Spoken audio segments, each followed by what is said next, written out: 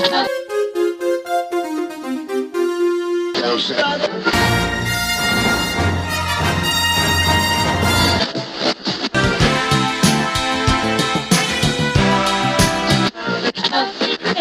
Not Playing with Lex and Dan. Many of you have seen many movies, and many of us, the hosts of Not Playing, have seen some. We're trying to fix that together. Welcome back to Not Playing with Lex and Dan. I'm Lex. I'm Dan, and that was a new intro, Lex. I love it. Yeah, I'm trying. I'm experimenting, and I just want to. I just want to watch movies with you, Dan, that one or both of us has never seen before. Well, good news. We can do just that, and we can record a podcast about it, which is even better. Oh, I only want to do it because we're podcasting. Oh, okay. You don't want to just spend time with me? Oh, no, I do want to spend time with you, too. The movies I could do with or without. Yeah. It's the you that I need. Well, we couldn't just have a podcast where the two of us talked about random things for hours on end, I guess. We need at least a loose conceit, and that conceit is movies. Yay! Yay! Well, Dan, I want to know what movie we're watching this time. Last time we watched Clueless, and I am pretending to be clueless about what we're watching today. Oh, well, that is exciting. We're watching a movie that I have seen, but I have only seen it once, I believe, but I liked it. That's too much of a spoiler. It is from 1976, and it is the movie All the President's Men. Lex, this is the part where you tell me what you know about All the President's Men. Not All the President's Men, but the movie All the President's Men. The rare movie that we're watching that's older than we are. It's happened before. It'll happen again. So this is what I know about All the President's Men. It stars Robert Redford and Dustin Hoffman. Correct. It is probably based on the book of the same name, but it's about the Nixon, the reporters, Woodward and Bernstein, who helped take down Richard Nixon, who blew open this whole Watergate scenario story. All day I was thinking about, we're going to watch a movie in black and white. And then I was thinking, there's no way this movie's in black and white. But I have definitely spent every day of my life from which I knew this movie existed. And then every time that this movie's name or existence occurred to me, I have it's a black and white movie, which I'm sure it's not. Like, there's no reason that this movie would be black and white unless it's a very weird stylistic choice. But until today, I was thinking, it's a black and white movie, which I imagine it isn't. I think I know nothing else about it. If there's other like famous actors in it, or if it's got like great writers or directors, I don't know. I would guess there is one line that you know from this movie. I want the truth. You can't handle the truth. We already watched that. It's not that movie. I am not a crook. It's that's from actual real life. Well, the movie's from actual real life, right? True, it's based but there's on the an true iconic story. line from this movie that I think you will recognize. It's not like particularly like a clever turn of phrase or anything. It's just forget it, Jake. It's Watergate. Exactly. No, I truly have no idea. Okay, use the crime, Dick. I don't know. Oh yeah, a year before Star Wars came out, they really stole their thunder there. I really don't know, and I think I'll like it. Right? Like, what was interesting to me was when I went to the movie page on HBO Max, a service that still exists at the time we recorded this episode. It was like, you might also like The American President, which is a movie I do also like. And so, if this movie is anything like The American President, I can't imagine it's also a rom-com. But like, I do like unlikely romance blossoms between Woodward and Bernstein. I do like White Housey movies. I imagine this one is going to take place a whole lot more like in, reporters' rooms and reporters' rooms, as they call them. And like, Lex, you worked in media for a while. Yeah. You know reporters don't have rooms, the bullpen? Right? We work on the street. And yeah, we're going to see like parking lot meetings with secretive deep throat person. And I imagine that's supposed to be. But is Nixon a character in the movie? You think he'd have to be, right? You can't just have him be unseen. So I assume that there's somebody playing Nixon. I want to know if somebody's going to do a good Richard Nixon impression. And I can't even say if I do a good Richard Nixon impression because I only know like 3 things he ever said. I am not a crook is basically my whole Richard Nixon. So yeah, I don't know. I'm curious to see it. It felt to me for much of my life like a movie that I wouldn't like because it feels old to me. Right. But when I think about it in practice, I should like this movie. I imagine my prediction is it'll feel a little bit slow, just because that's how most things from the 70s feel to my 2023 eyes. But I'm actually looking forward to watching it. That's good. I remember liking it a lot when I watched it. This was part of, I think, when I was, I must have been like living at home after college at one point, and I think it was between jobs. And I would just go to the library and get movies to try and like watch things that I had heard of but had never seen. an early precursor to this podcast, except I did it alone and didn't record anything. But I definitely remember getting this out of the library and watching it and being like you, it was like, was this a movie that is boring, or like, am I actually going to be engaged in it? And I actually found it pretty engaging at the time. So we'll see if it holds up on a second viewing, probably 20 years after that. Did you also think it was going to be in black and white? I did not. I don't know why that was in my head. I think but the it really posters was. and everything are in black and white for some reason. That's what I was wondering. Is the poster in black and white? Because that's probably what did it. Yeah. There you go. I do judge books and films by their covers, Dan. It's a good rule for life. It's why I thought so many old VHS tapes were about Be Kind and Rewind. So many books are just blank and leather bound. Well, Lex, the only thing that would be better than you and I untangling a complicated conspiracy about the president would be if all of our listeners could join in on the merry chase along with us. Dan, you know, Mary Chase also sounds like a character who's maybe in this movie, but you know and I know. Listeners can watch along with us. All they have to do is become members of The Incomparable. You can become a member of The Incomparable at theincomparable.com/members, which gets you access to commentary tracks from every episode ever of Not Playing, along with bonus content from all the other shows on the network. What other perks do they get, Dan? Well, you can get some neat swag for signing up, which is pretty cool. You can also get to join our Incomparable member community where many fellow listeners hang out, and it's a great place to talk about things that you might have in common with many of your other fellow Incomparable listeners. You can even support Not Playing by sending a direct portion of your subscription to this show. And that's how we afford all these pricey HBO Max and other streaming service subscriptions. So go to theincomparable.com/members. You'll feel good about yourself. And thanks for all the support.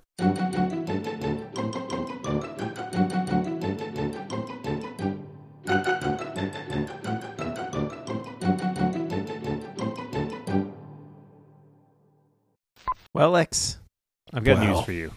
And what is that news? You have seen every single one of The President's Men. All of them. All of them. 100%. Guest stars. Guest stars? What a weird way to phrase that in the credits. Sure. So, would you like to give some thoughts? You got some thoughts? You want to share some thoughts? I have some thoughts. Okay. So I think that Robert Redford and Dustin Hoffman, both great in this movie. Particularly Robert Redford. I don't know. I found him really compelling and watchable. And Dustin, too. I was saying, too, as we watched, I liked the way Dustin was delivering his lines, and they had a nice rapport. So there was a lot that I liked there. And I also liked the direction of the movie. Without being, like, obnoxious about it, you just had cool shots and nice uses of, like, darkness and focus and just the way some shots were framed. Like, it felt pleasant to watch, like, likable to watch. And it's good. As I can't remember if I said it before we started watching, or just as we started watching, but I was aware that it could feel more slowly paced than a movie would be made today. And that was indeed the case. I thought that Sure. it felt sometimes, in a cool way, it was patient, where you just stayed on a shot for a long time or stayed in a scene for a really long time. And other times it felt indulgent and just, again, not a 2023 speed, which is fair. They chose to tell some of the story and then to be like, and then a whole bunch of other stuff happened and they got Nixon to resign. The end. And so that was an interesting editorial choice, I guess, to just kind of not show what I would think would be the more compelling parts of the story to a degree, right? Like the parts that were leading into the bigger moments. But what they do tell, they tell nicely. It's good. I thought it was exciting and engaging. But it's, to me, and again, I fully acknowledge 2023 eyes. It feels like a movie that you hear is a classic so much that when you watch it and it's less than like shockingly good, then it feels like a letdown. So it's one where I wish I had known nothing about it going in, because I thought it was good, but not great, which I think will make John Syracuse potentially murder me when he listens to this episode later. No, I mean, I think, again, I saw it 20 years ago and knew much less going in, and I think it really struck me. And I like a lot of the things that you mentioned. I like a slow, I mean, there's a reason the podcast about this was called Slow Burn, right? About Watergate. Right. It is, this is the point too, right? Like the stuff, this takes years, right? We're seeing a condensed several months where they're starting to like crack it open. And Wait, this wasn't real time, this movie? It felt like years. But like, I mean, but you can see the bylines at the end, right? I mean, Nixon doesn't resign until what, 74? And this is in 72. And also, fascinatingly, this movie is made in 76. So this movie's made, like, the time they're shooting this is like a year after Nixon has resigned. So this is a very Yeah. fresh story, right? Like not even everything is known. As you pointed out, and as many people might know, the identity of Deep Throat was not, revealed until the mid 2000s. Yeah. So nobody, making this movie knew who that was, basically, which is fascinating. Well, Woodward and Bernstein do. Yeah, but they're not in the movie. Yeah. I still like this a lot. I think it really works for me. I think, as we discussed during the commentary track, I love the sort of the fact. I don't want to be derogatory by calling it old school, but it's of its time, and the strategies and the ways you had to do things. Right, there wasn't the internet to fall back on. Right, you couldn't just look stuff up. So they're looking stuff up in phone books. They're going places. They're knocking on doors. They're bugging people. They're trying to like trick people into saying things, all those and things. They're staying so persistent, right? Like somebody says, "No, stop asking me questions. I'm not going to talk to you anymore," and they just stay. Sure, and yeah, keep I'll just talking go. I'll and just keep go. trying. Let me just one more question. It's like they're Columboing them, and I think that really works for me, and it does. I think it resonates well with the way that Redford and Hoffman do their performance too, because they're not entirely charismatic about it. Like they're trying, but like you said, it's the persistence that pays off, and I just really enjoy that sort of classic journalism angle, right? And it's funny too how much of that resonates with 2023 eyes.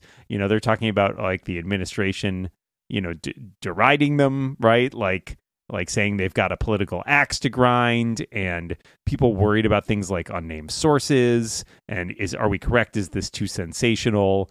And people talking about how I don't like newspapers, they're cheap, and they gin up stories and whatever. All conversations were still happening, and in some ways it's quaint because we think about newspapers as being this established medium, right? And we see that even 40 plus years ago, it was not exactly held up in a huge esteem there either. Yeah, and I agree with everything you're saying, right? It felt like the actual the journalism on display is not just compelling and motivating and even moving, I guess you could say, but also it's well shown, right? It's well written and well demonstrated. It reminds me, not in the same way, but they talk about how, I think it was Rob Reiner on the talking about the American President again. He had a lot of talky scenes that Sorkin had written. He's like, well, we're going to have the people walk while they do this because that'll add some movement, right? So in some cases here, we had Robert Redford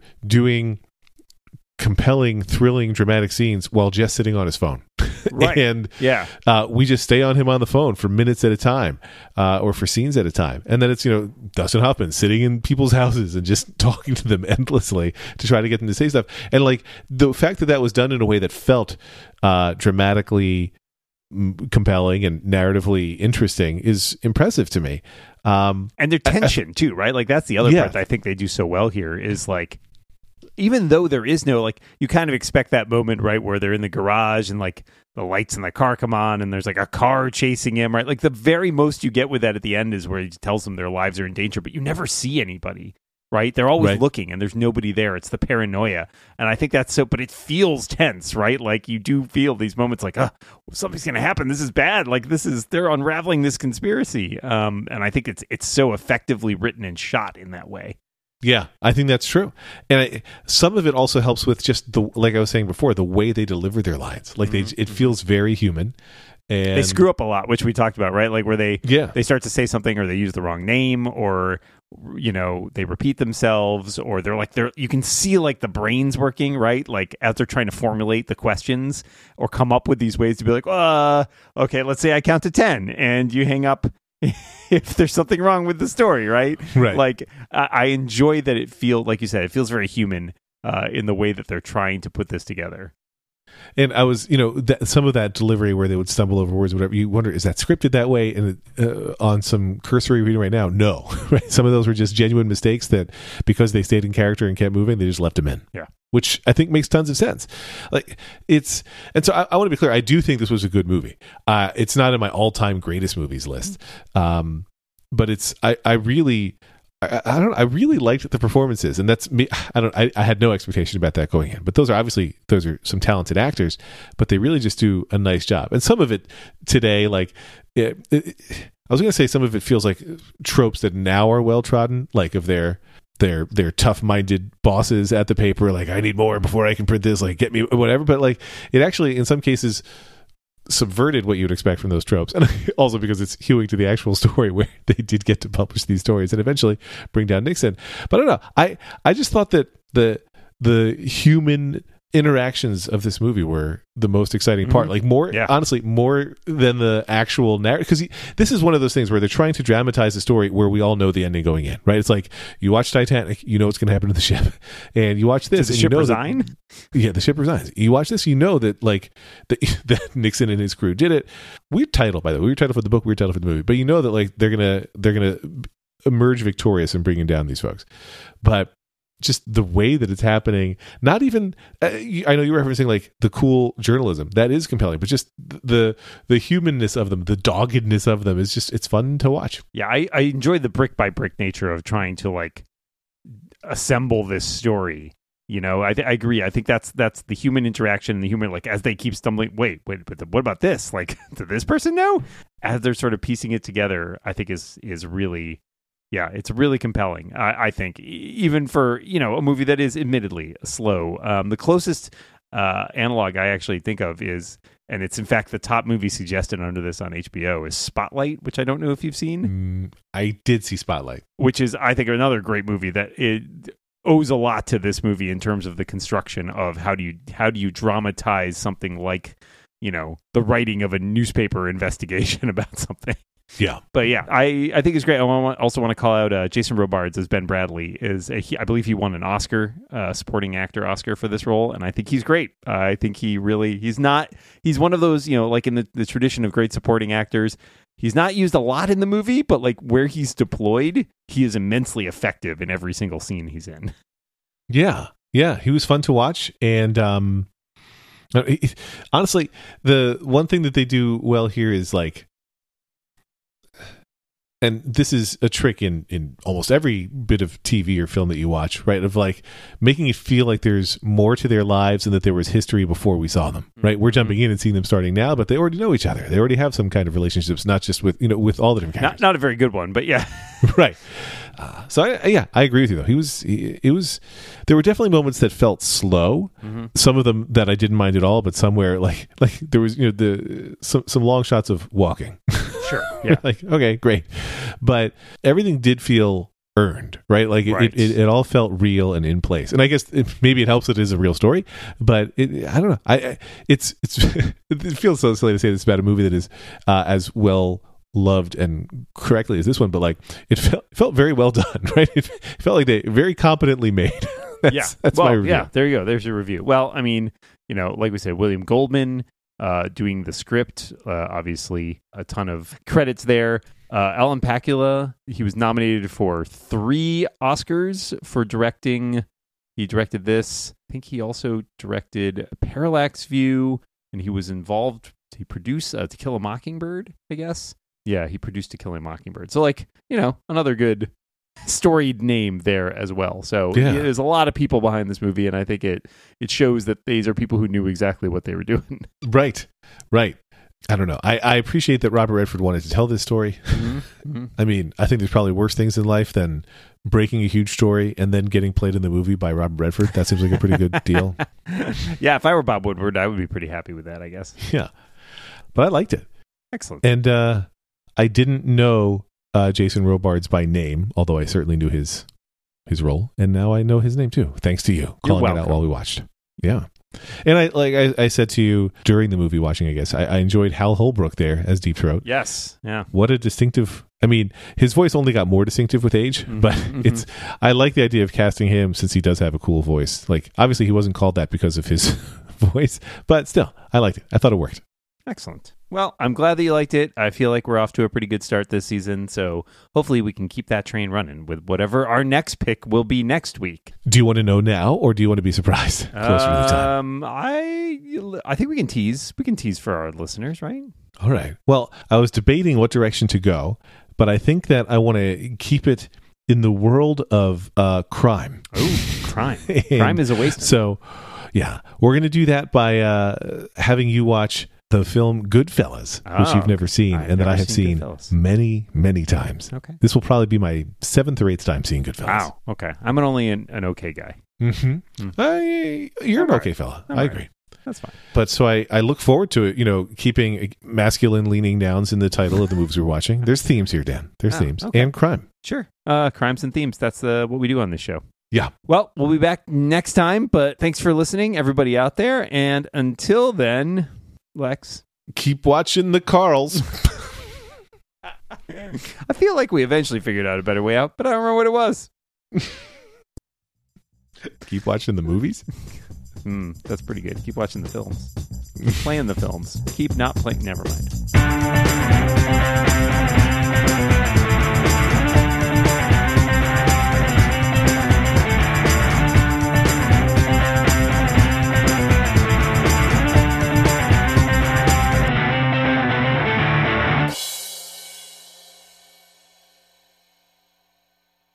Which one of us is the Woodward and which one of us is the Bernstein, Lex? I honestly can't even remember which one is which as I'm watching the movie. So whichever one He would be just said likely to his be name that. like 12 times.